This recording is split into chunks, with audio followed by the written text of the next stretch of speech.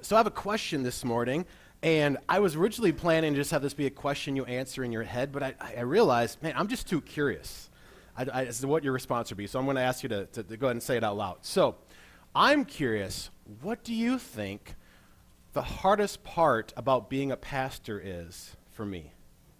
What do you think? What do you think is the hardest part about being a pastor? I don't know if you've ever thought about it before. I'm curious. What do you think? Putting on the robe, that is kind of hard. It's true. Yeah. But not the hardest thing. Anyone? Any other ideas? Yeah. Getting up early on Sunday. I get up early most days, but getting here on time is a challenge, but not the hardest thing. Yeah. Any other ideas? Sermon prep. Okay, that's an interesting thought. It's not my hardest thing. Yeah. Allowing yourself to be less than perfect. Interesting. Okay. Yeah, see, I think it helped me. I grew up in a pastor's family that was definitely less than perfect, so I'm used to being less than perfect. Yeah. Any other ideas? Yeah.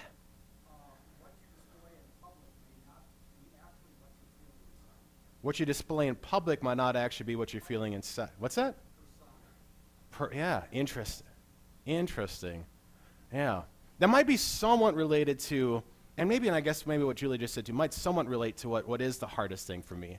You know what the hardest thing for me is about being a pastor? Me. Like, dealing with my own sinful stuff is the hardest thing. You know, like how you want to do good and want to say good and want to encourage people, but yet there's this, you know, these sinful thoughts that plague in there, and there's this guilt that plagues in there, or there's shame, or this, you know, you have all these things and you see it in God's word and it's so good and clear and you want to live it and then don't. Like, it's the hardest part for me about being a pastor is me. And I think it's the hardest part about being a pastor because, for me, it's the hardest part about being a Christian. You know, when you think about there's people look at, what about their suffering in the world, things like that, and maybe for other people those are the bigger issues, but for me it's just dealing with my own sinful self. That's the hardest part about my faith. For you, maybe that's not the hardest part. Maybe it is something else. But whether that's the hardest part or not, or maybe you've never even thought about like rating what's the hardest part about your faith, wherever you are with that, the truth is we all have a battle going on inside of us. You know, we have what we want to do, we have what we know we should do, and yet there's this power at work in us, against us. And today, as we're moving forward with our series, where we're talking about living your faith, living in the reality of what Jesus has done and what that means for us.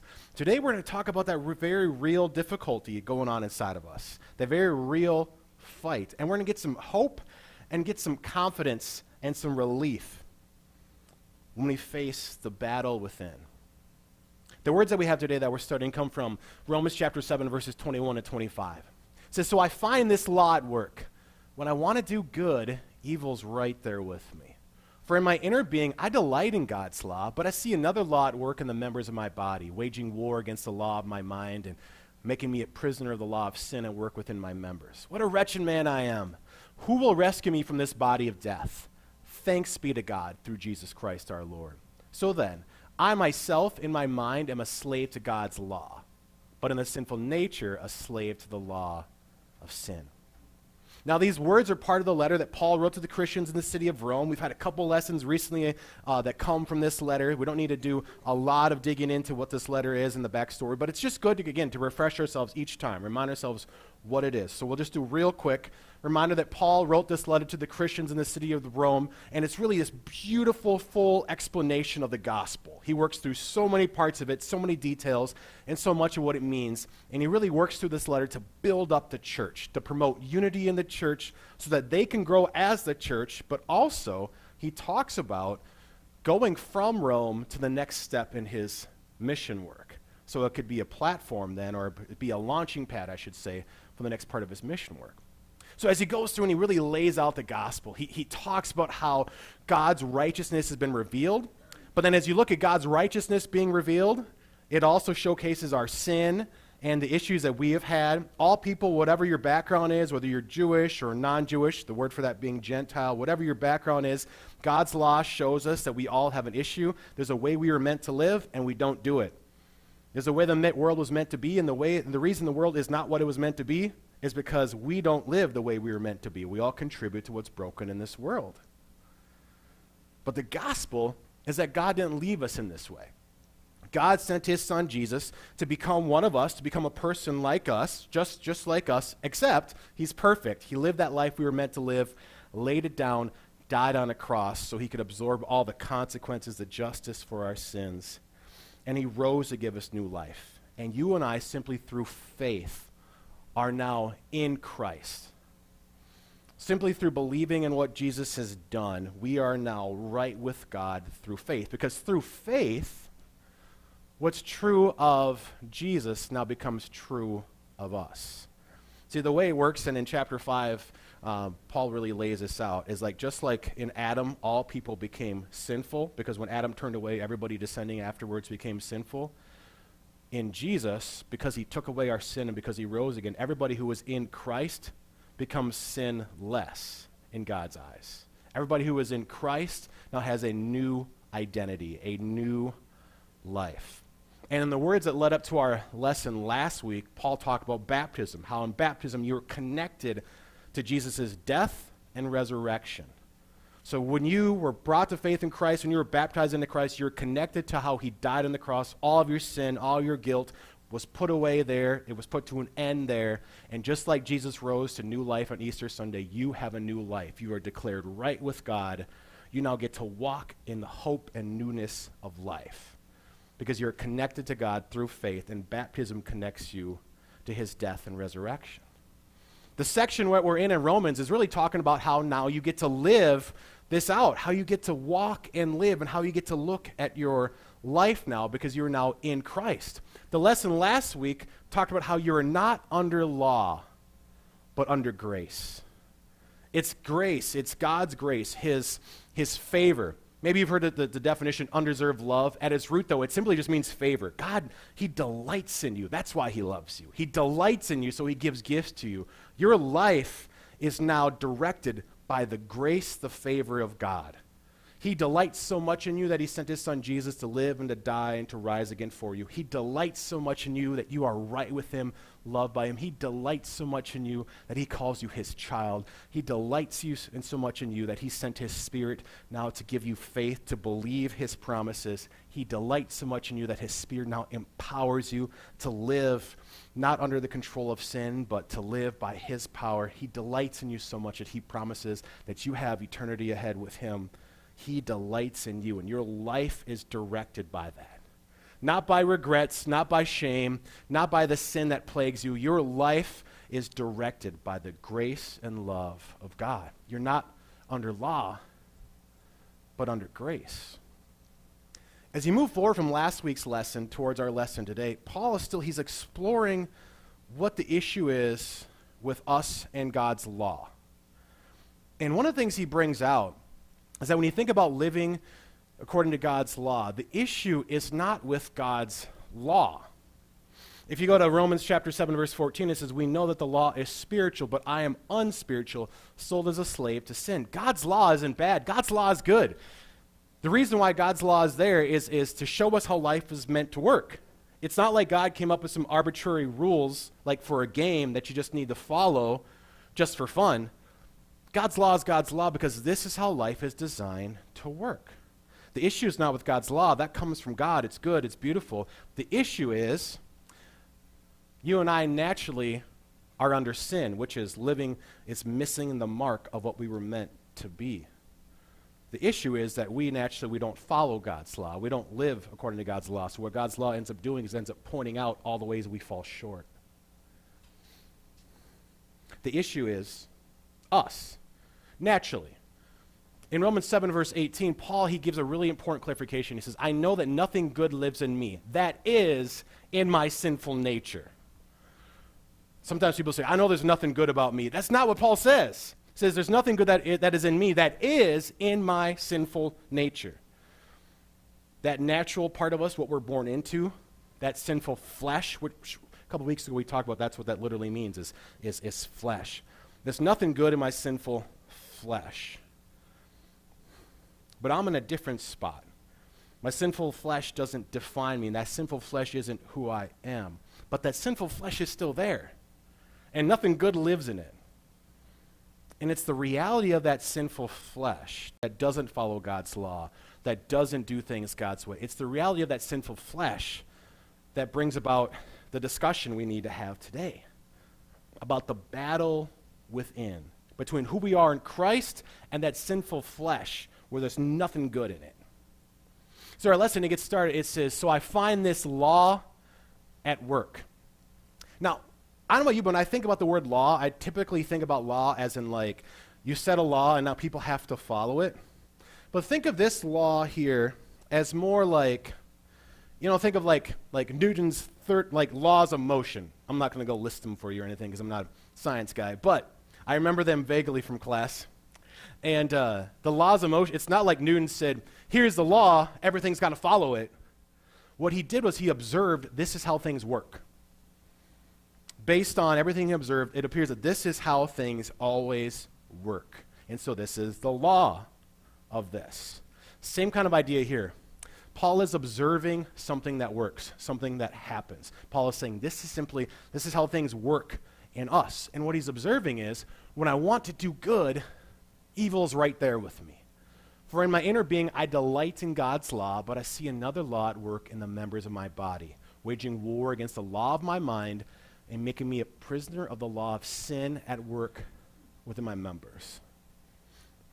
Before we talk more about the sinful nature and the evil that's at work there, let's take a step and make sure we recognize that Paul is talking about how he delights in God's law and wants to do good. I think sometimes we can jump right to talking about those sinful things we do, but let's start with reality is this is not somebody who just chooses to do evil all the time talking right now. This is the Apostle Paul. Paul who wrote the majority of the New Testament, talking about how he has this issue. Paul is someone who delights in God. And you're somebody who delights in God too. That's I don't quote some professors very often, but I had a seminary professor who said, and I thought this was just money. I loved it. He said, don't deny the miracle. So when you talk about your struggle with sin, don't deny the miracle that you also are a new creation in Christ. And the new you does see that God's law is good. The new you does treasure God's law and does see that it's not just arbitrary rules, but that it actually is God's design for life. The new you wants to serve God. You've got that going on inside of you. You want to serve God as a Christian. In Christ, you see that God is good and that he's good to you, and God's ways are good. And maybe that's part of why it's so frustrating. Right? I don't know if it'd be so frustrating, our sin, if we just didn't care about God's law. The reason why it's so frustrating is because we know we want to be better, we want to do better, and yet evil is right there. The word evil, by the way, in Scripture, the word evil kind of, when we hear that word, it tends to have this sense more of like a morally wrong, and it does include that. But the word is a bit broader. A better translation would probably actually just be bad. In other words, biblical evil is not just morally wrong, it's also literally destructive. It's bad. The difference between good and evil is the difference not just between, well, that's the right thing and this is a wrong thing. It's that this is good and upright and helpful and beneficial, and evil is destructive. Evil hurts. Evil causes problems. It might present itself as being good. It might say, oh, you're going to feel better if you do this, but reality is it destroys. And so here's the thing is you recognize in Christ that God is good and you want to do good, but there's this bad stuff that just hangs around that is destructive. It's not good for you. It's not good for people around you. As a matter of fact, you know it's not good, and yet it's still right there lying near. Literally is what it says. Our translation says right there, but it's a little tame. It's like lying near you. I think of like a snake lying in the weeds. Saw a pastor friend of mine posted a picture of snakes at their glass door of their house, last week. He lives in Austin, Texas. I saw this picture. Totally creeped me out. I was like, man, I don't know if I ever want to take a call to Austin, Texas. Man, that is terrifying. So maybe that's why I have this visual in my head. But think of like a snake lying in the weeds right there. When you want to do good, there's bad, there's destructiveness, there's sin lying in the weeds right there. Right alongside of your good intentions, there's evil, there's bad right there, lying there. And it's lying there because there's this tension going on. It says, in my inner being, I delight in God's law, but I see another law at work in the members of my body. The real you, who you are in Christ, the inner you, the real you, delights in him. But there's something else going on in your body. You delight in God, and yet there's something else going on. There's a contrast here. And that contrast is what Paul talked about in verse 18. Our sinful nature. That sinful flesh, that there's nothing good about it. It's against God. It's totally anti-God. That sinful flesh is still there. There's a contrast between who you are in Christ and that sinful flesh.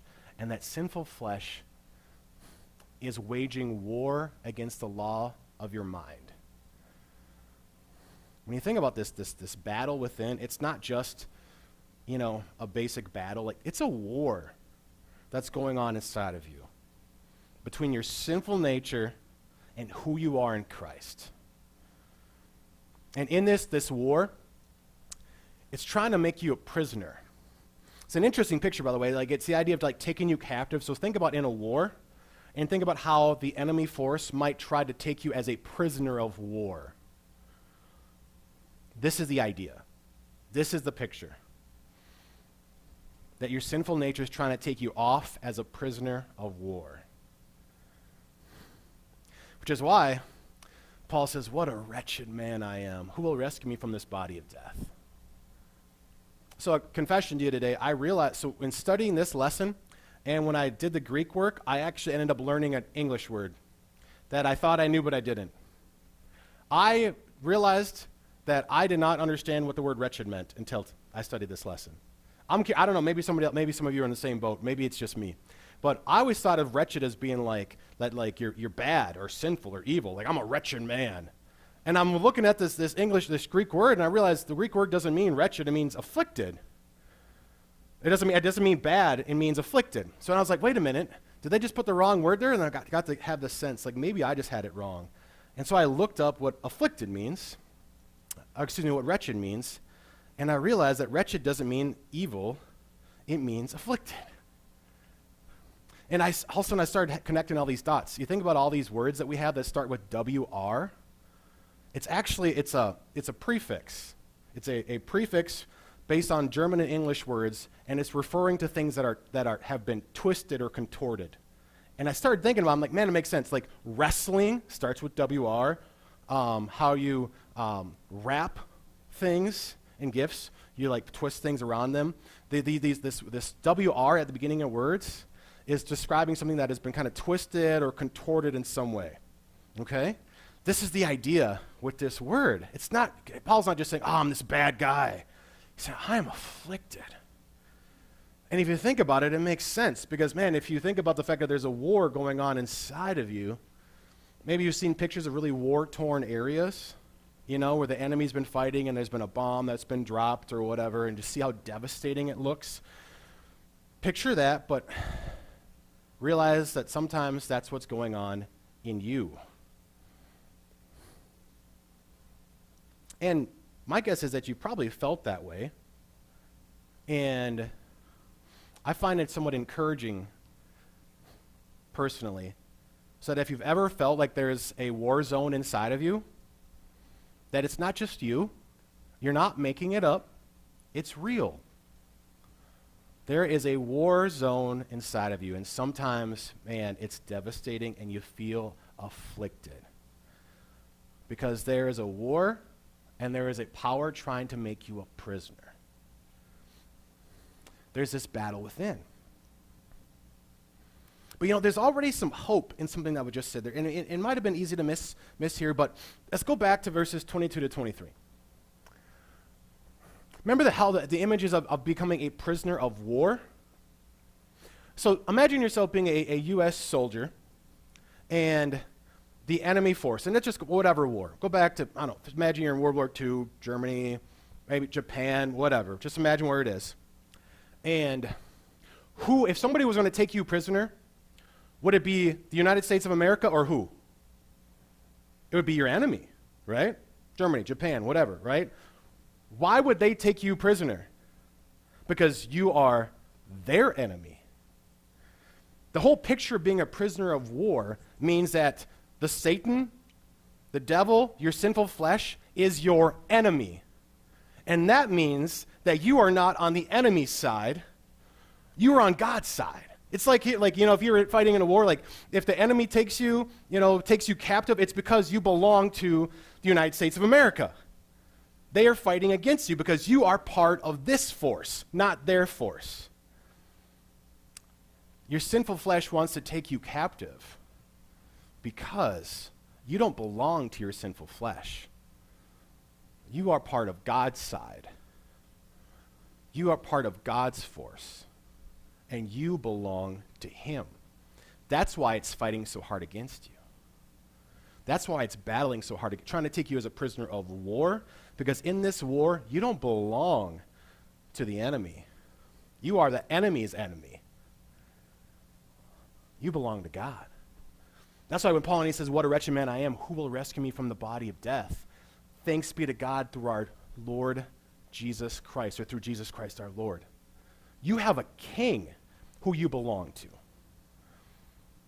Jesus has come and he has rescued you from that sinful nature. He has rescued you from who you were. He has rescued you from living a life full of sin and shame and guilt. That is not who you are. You belong to a new king.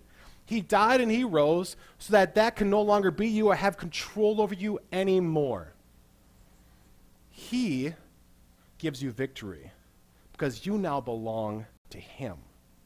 You are on his side, and you are on the side of the one who wins the war, who wins the victory. You've got a battle going on inside of you, and it might be hard, and it might feel like a war zone sometime, but in the midst of this war, you belong to the winning side.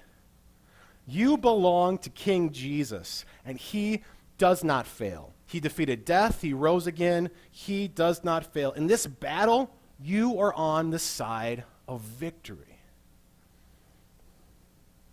And so Paul, he says, so then I myself in my mind am a slave to God's law, but in the sinful nature a slave to the law of sin. This last verse at first can kind of seem like a downer. Like, okay, I'm on the side of victory, and I have the victory in Jesus, but I'm still just battling this battle, fighting this thing back and forth.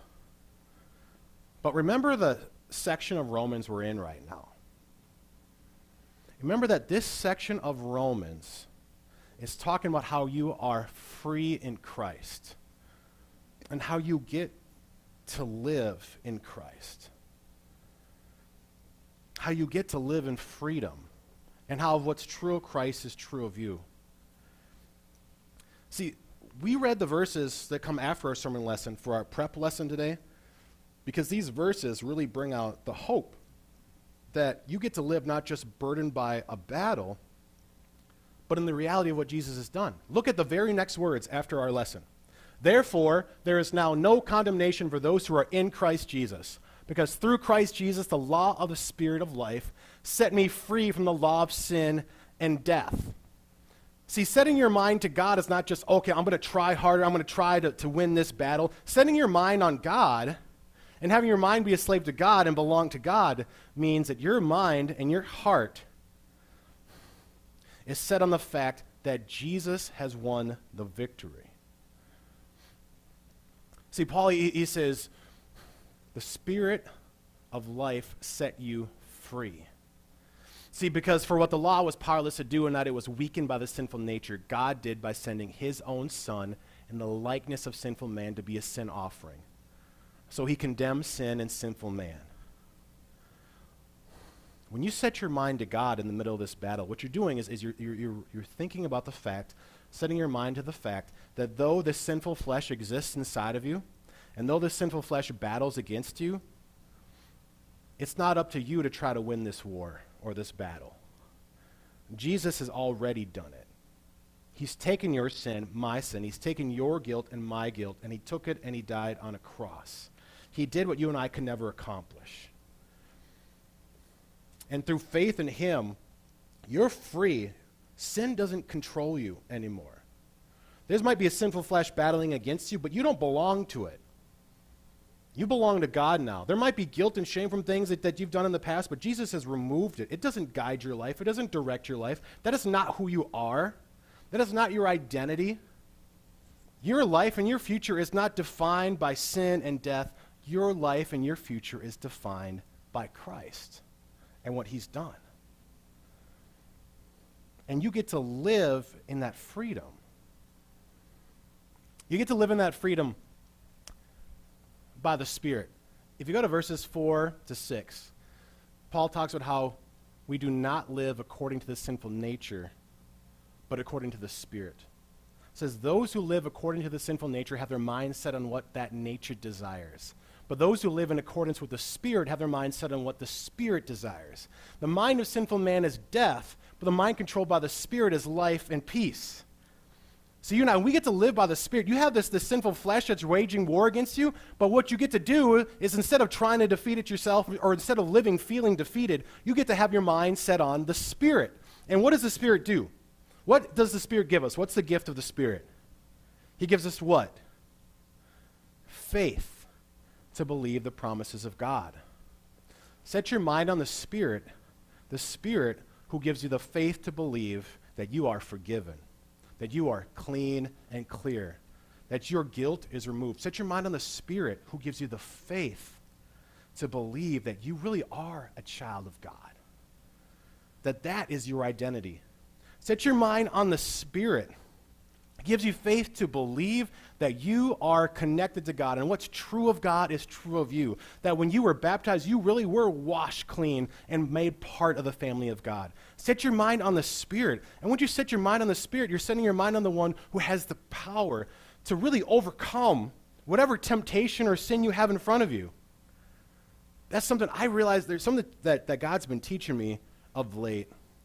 And I realized, and I just want to share this morning, is one of these things is often when I would recognize maybe a temptation I struggle with, or maybe it's a way where God has called me to live or think about people, and I really, and it's new for me, it's really growing in me, and I would see this temptation or see this thing, and I'd be like trying to I try to figure out how to do it, all right? I try to I want to think about this the right way. I want to avoid this or whatever. And you know what I've found? This is where it gets so discouraging, is I just keep on tripping it up. And what God has been teaching me is he's been saying, not out loud, but through his word, Nate, you're doing it all wrong. You're trying to fight the flesh with your flesh. It doesn't work that way.